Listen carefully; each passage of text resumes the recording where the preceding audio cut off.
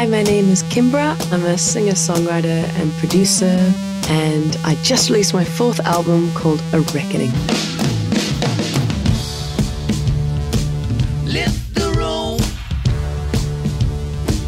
push your pull. Well, hello.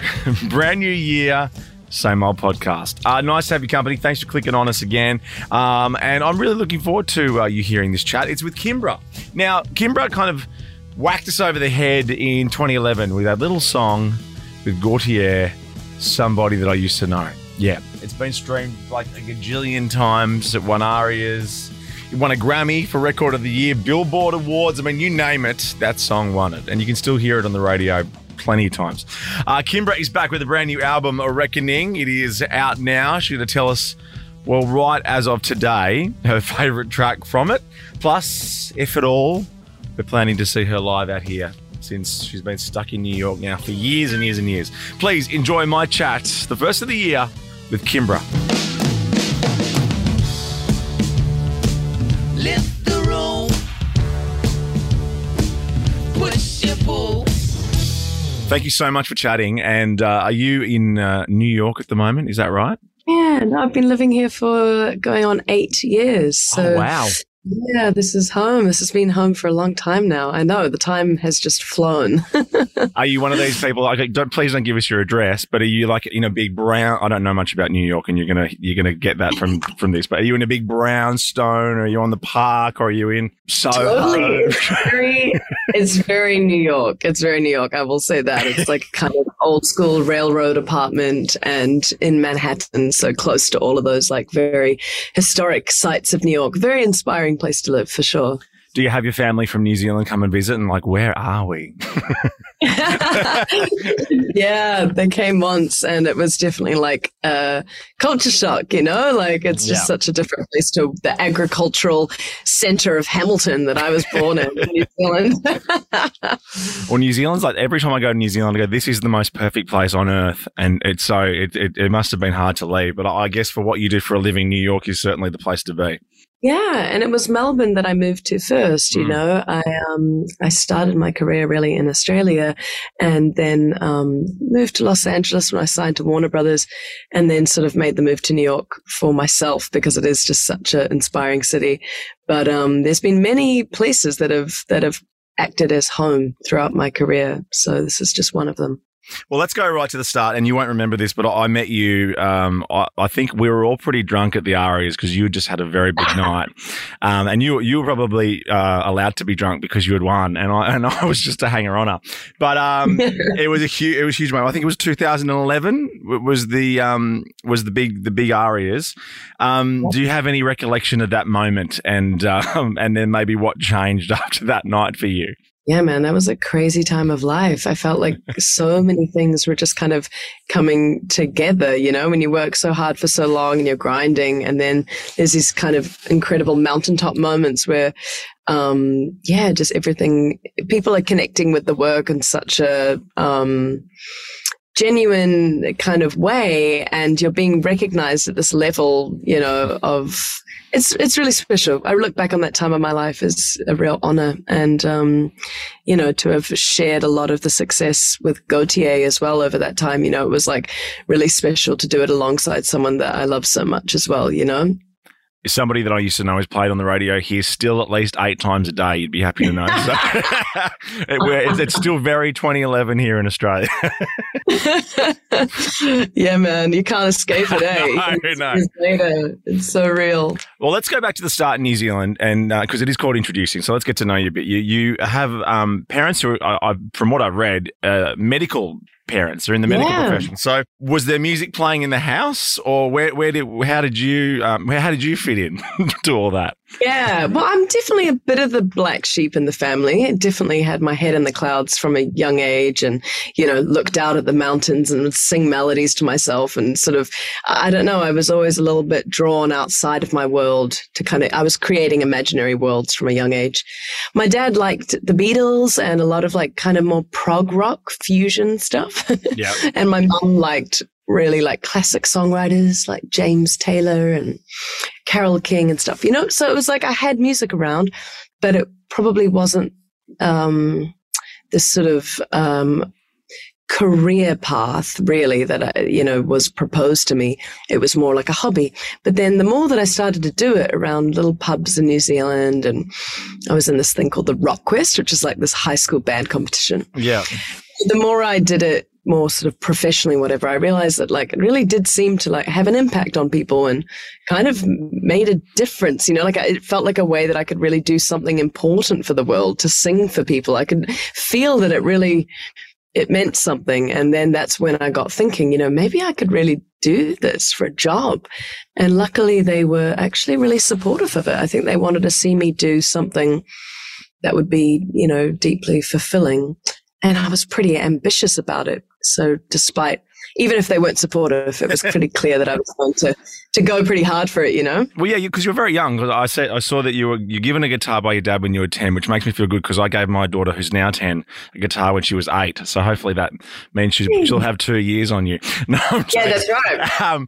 But did that then mean that you were really seeing like your harmonies, as you were saying, looking out the windows at the mountains, to maybe putting it to music and thinking, well, this is actually something I can do, as you said, for a job? Yeah, that's it. I mean, guitar was the big transition point for me, because I went from sort of, just writing silly songs and recording them on tape cassette and, actually going into like making real arrangements, and like understanding chordal structure and like becoming a musician, like someone who writes their own material and kind of has a vision for even like how they want things to sound on a record. And so, having my first instrument, guitar was kind of like, it just made it all the more like, serious, and being able to like accompany yourself, go out and play gigs and that kind of thing. Yeah.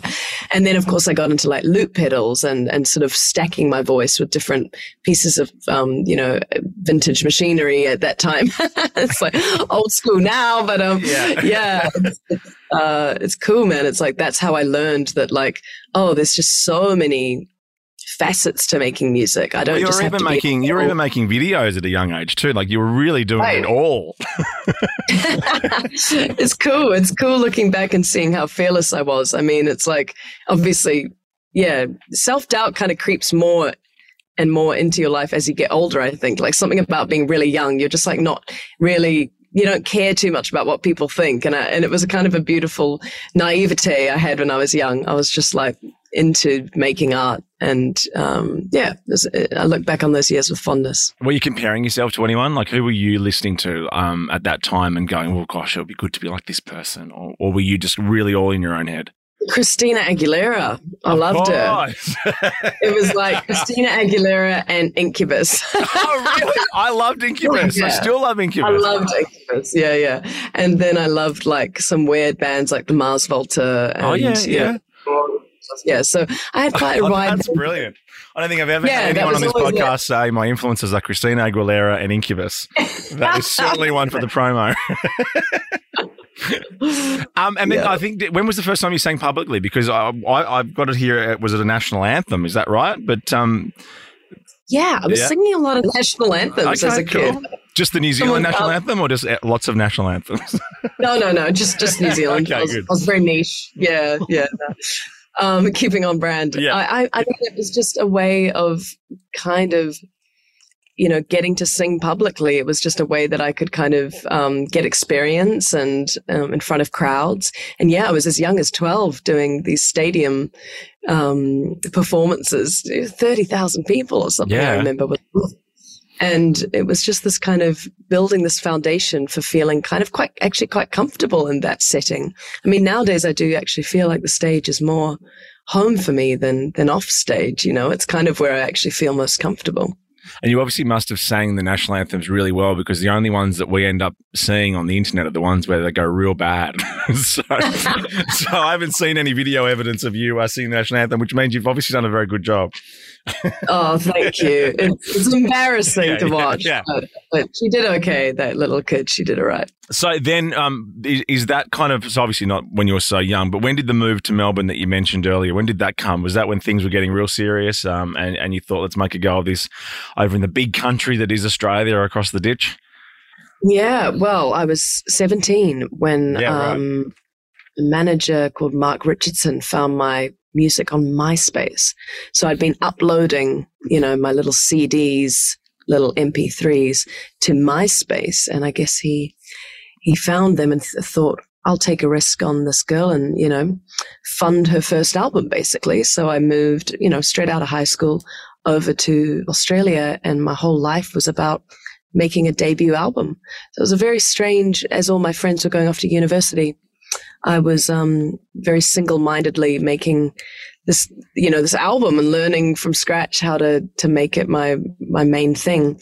So it's a strange life, but it was also like an incredible opportunity, really, to just be like given this chance to focus solely on making music. So this is Vows, the debut, right? Was that an easy thing? Did it all just come out of you and just go bleh? Or was this something that you were fine-tuning and never happy with? And like, what was the labor of love like for the first album? It was a labor. It was a labor. Yes. I worked with Francois Titez, who of course produced somebody that I used to know as well. And, I said to my manager at the time, I said, I want to work with the guy that made those Gotye records because they sound so awesome. And that's how I met Frank, was because I was just a fan of Gotye. Yeah. Who he ended up, connecting us and all of that. But I remember wanting to get the music out so quick and feeling like I was ready. And he would always say, no, you've got to work harder on the chorus. You've got to go back and watch this film and rewrite this lyric. And, he'd give me homework every week. And it really was a grind. I had to I had homework. I had things to develop and hone and craft. And, it was many years of just kind of feeling very impatient. You know what it's like when you're 18 and you're ready to take over the world. But I was definitely pushed by my team to develop the material. And I'm glad I did, though. A debut record's very important. It's like your first impression on the world. Oh, absolutely. Yeah. And then comes the all-important second album, which either you soar to great heights or we've never hear from you again. Yes. Was it around the first album? Because I'm seeing 2013 must have been a huge year for you, because that's when things, it feels like, went really different. Like you had a song on a hit TV show, you performed it on Saturday Night Live, and then the Grammys come along. Like, was there a moment in all that you didn't feel like any of this was real, or did it just feel the way it was progressing, everything felt normal? Was it on the right trajectory? Well, it did feel like it was happening fast, for sure. I mean, especially when you put in the context of waiting for so long to put material out. And even though I was young, it did feel like many years of just kind of really waiting to make a stamp on the world, when I felt so ready. And then all of a sudden it was just all happening within a matter of months. That felt quite surreal. Yeah. And, I was touring nonstop, so there wasn't a lot of chance to sort of stop and digest things. People ask, how much of it do you remember? And I say, well, not all that much, to be honest, because it was just like, it was just one city to the next. And, people would tell me the song was number one all over the world at the time. But it's a very hard thing to properly understand, it's kind of abstract, isn't it? It's like your song. It's just a hard, maybe the most real thing is when you're at concerts and everyone is singing, the words to the song. I think that's one of the more tangible things is like, suddenly being on stage supporting Foster the People or doing things with Gotye and people just like intimately knowing all the material and it feeling so fast, how quickly it happened. So I feel like it must be hard as an artist because in your mind, you're obviously, you create, right? That's what you do for a living. But because you want it to be consumed too, we're back in time a couple of years when we're like loving the song that you made a few years ago and finally just asking you to play it at every show. But your head is maybe, with album 2 and songs on that. How do you kind of work between those worlds when as you said, you're going city to city playing songs, but you're obviously already trying to create a second album? Right. No, I think you really do have to treat them like different, characters in your life. It's like Vows was its own little world and I had to go and play those songs. But you're right. I was already thinking about the next. I've released a reckoning, but I'm absolutely on to the next body of work because it's a way that I don't become too, I guess like, it can be dangerous to stay married to a single piece of work and believe that that's like, your whole creative statement. I think Yeah. that it's really important to keep and it helps you, when you get great praise for something, that's beautiful. But when you get criticism, which naturally you will get as an artist as well, it helps you detach a little bit. It's like, hey, that's one facet of who I am. I'm on to the next now, Yeah, that's it. It's kind of just like the way to preserve sanity as well when you're doing such personal work and subject to a lot of hurt if people don't like it, Yeah, absolutely. Well, I don't want to dwell on the past too much, but I just want to talk about the second album, and then we'll get to A Reckoning, because so it feels like with the second album, The Golden Echo, that was when you had a lot of different collaborators as well. How did that all come about? Like, you had Daniel Johns on there, John Legend, Matt Bellamy from Muse, huge artists in their own right. How is it working with them to create your vision? Well, I think that's when I became really interested in being a producer, this idea of bringing different people into the room. Yeah, Thundercat and Daniel Johns. How weird is that? What does that sound? Yeah. That sounds like something I've never heard before. And producing those people, being now you do this and I want you to jump in there and do that. And let's see the experimentation. Yeah. The kid in the playground that's just what would happen if I threw that color at the wall with that color? And because I had this great success with a song that was pretty non-traditional, to be honest, it wasn't the most, normal top 40 pop song you've ever heard, right? It was a kind of slow burner. Yeah. It kind of made me think that anything's possible in pop music. So I just decided to get as, challenge myself as much as possible. And I was lucky that most of these collaborators that I respected and admired now instantly seemed to know who I was, actually, gave a damn about me. And that's a pretty massive privilege, right? You go from being an absolute nobody to suddenly people know your name from this kind of number one song. And so from there, I was well, if I can gain access to these people, what would it look like to then take that privilege and make music with a completely wacky collection of all my favorite diverse artists across the spectrum of my musical influence, you know what I mean? Yeah. So it was kind of like a wild experiment. Absolutely. Being a producer, though, how look, obviously it's a different job, but how did you have to train yourself differently as an artist, or is the fact that you are an artist that makes you a better producer? Well, a producer is there to serve the song first and foremost. It's how can we tell the story in the most memorable way, and being the artist as well is, it's challenging to, there's sort of two different hats. So the artist is there, getting very emotionally attached to the work and performing it with conviction. The producer is not too overly attached to the work. It's just thinking objectively about how to make it as good as possible. Do you know what I mean? Yeah. So it's it's kind of two different roles. And when I'm producing, I'm sort of, I have to take my ego out of it, right? Yeah. And just think about what's best for the song. Whereas the artist comes in and they're, when they're not producing, they're thinking mainly about just giving a great performance, but the rest of it is left up to the director of the film, right? Yeah. So when you're doing both, you're having to kind of oscillate between these two ways of creating. But I like that challenge. It's boring just being kind of one thing all the time. So. Oh, of course. So tell us about A Reckoning, and I hate saying it, but obviously we have to talk about it. Was it a pandemic project? Was it something that came out of the fact that you couldn't leave your house for a couple of years?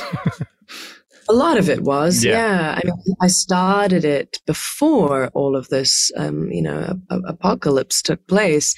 So many of the songs were brought back from earlier years to, as early as 2016. Some of these songs have been lying around, and I was like, let me shine them up, give them a different sound world. Maybe I'll like them again or like them in a new way. And then as pandemic struck, I needed to express myself and began to sit at my piano at home and write many of the ballads on this record during that time. And, it became a new beast, really, in light of all that we were going through. It's I knew that I had more things to say. I had new things to say that were relevant to all that was taking place in the world. But it's cool that it started before all that, because it represents a transition time for me, right? Yeah. Before and the after. Yeah. But having said, as you said earlier, that you feel like you're at home on the stage, was obviously the hardest part for you, that you couldn't be doing that while you were making this record as well. So you must have felt good. What was that first show like? Can you remember the first show back? Yeah, totally. I mean, I did a small tour where people were masked, and that was a very strange experience to play to people, where you can't really see their faces. But just recently I went back out on the road through Europe and finally got to like really get up close with fans in the crowd again. And it was like, it's a spiritual experience, when you have a bunch of people in a room together, all taking in the same piece of art and having a similar series of responses. It's like, we need that connection. And it was very difficult to have that taken away for, almost 4 years or something. Were you in New York during that time? Yeah, the whole time. Yeah, okay. Yeah. Now, if people are listening to this now, and obviously because they're on their podcast, they've got their earbuds in and they want to jump to your album straight after this chat, is there a track for you right now on this very day? Because I'm assuming you love all of them, and as you should. But is there a track that you would, do the hard sell on someone? If you're listening to this, what track should they listen to get a feel for this album? That's tough. I mean, we can just say go from the start and don't be an idiot. Just go from the start and don't hit shuffle. I think right now I have like a real sentimental vibe towards the song called "The Way We Were," which I think is like track 4 on the record.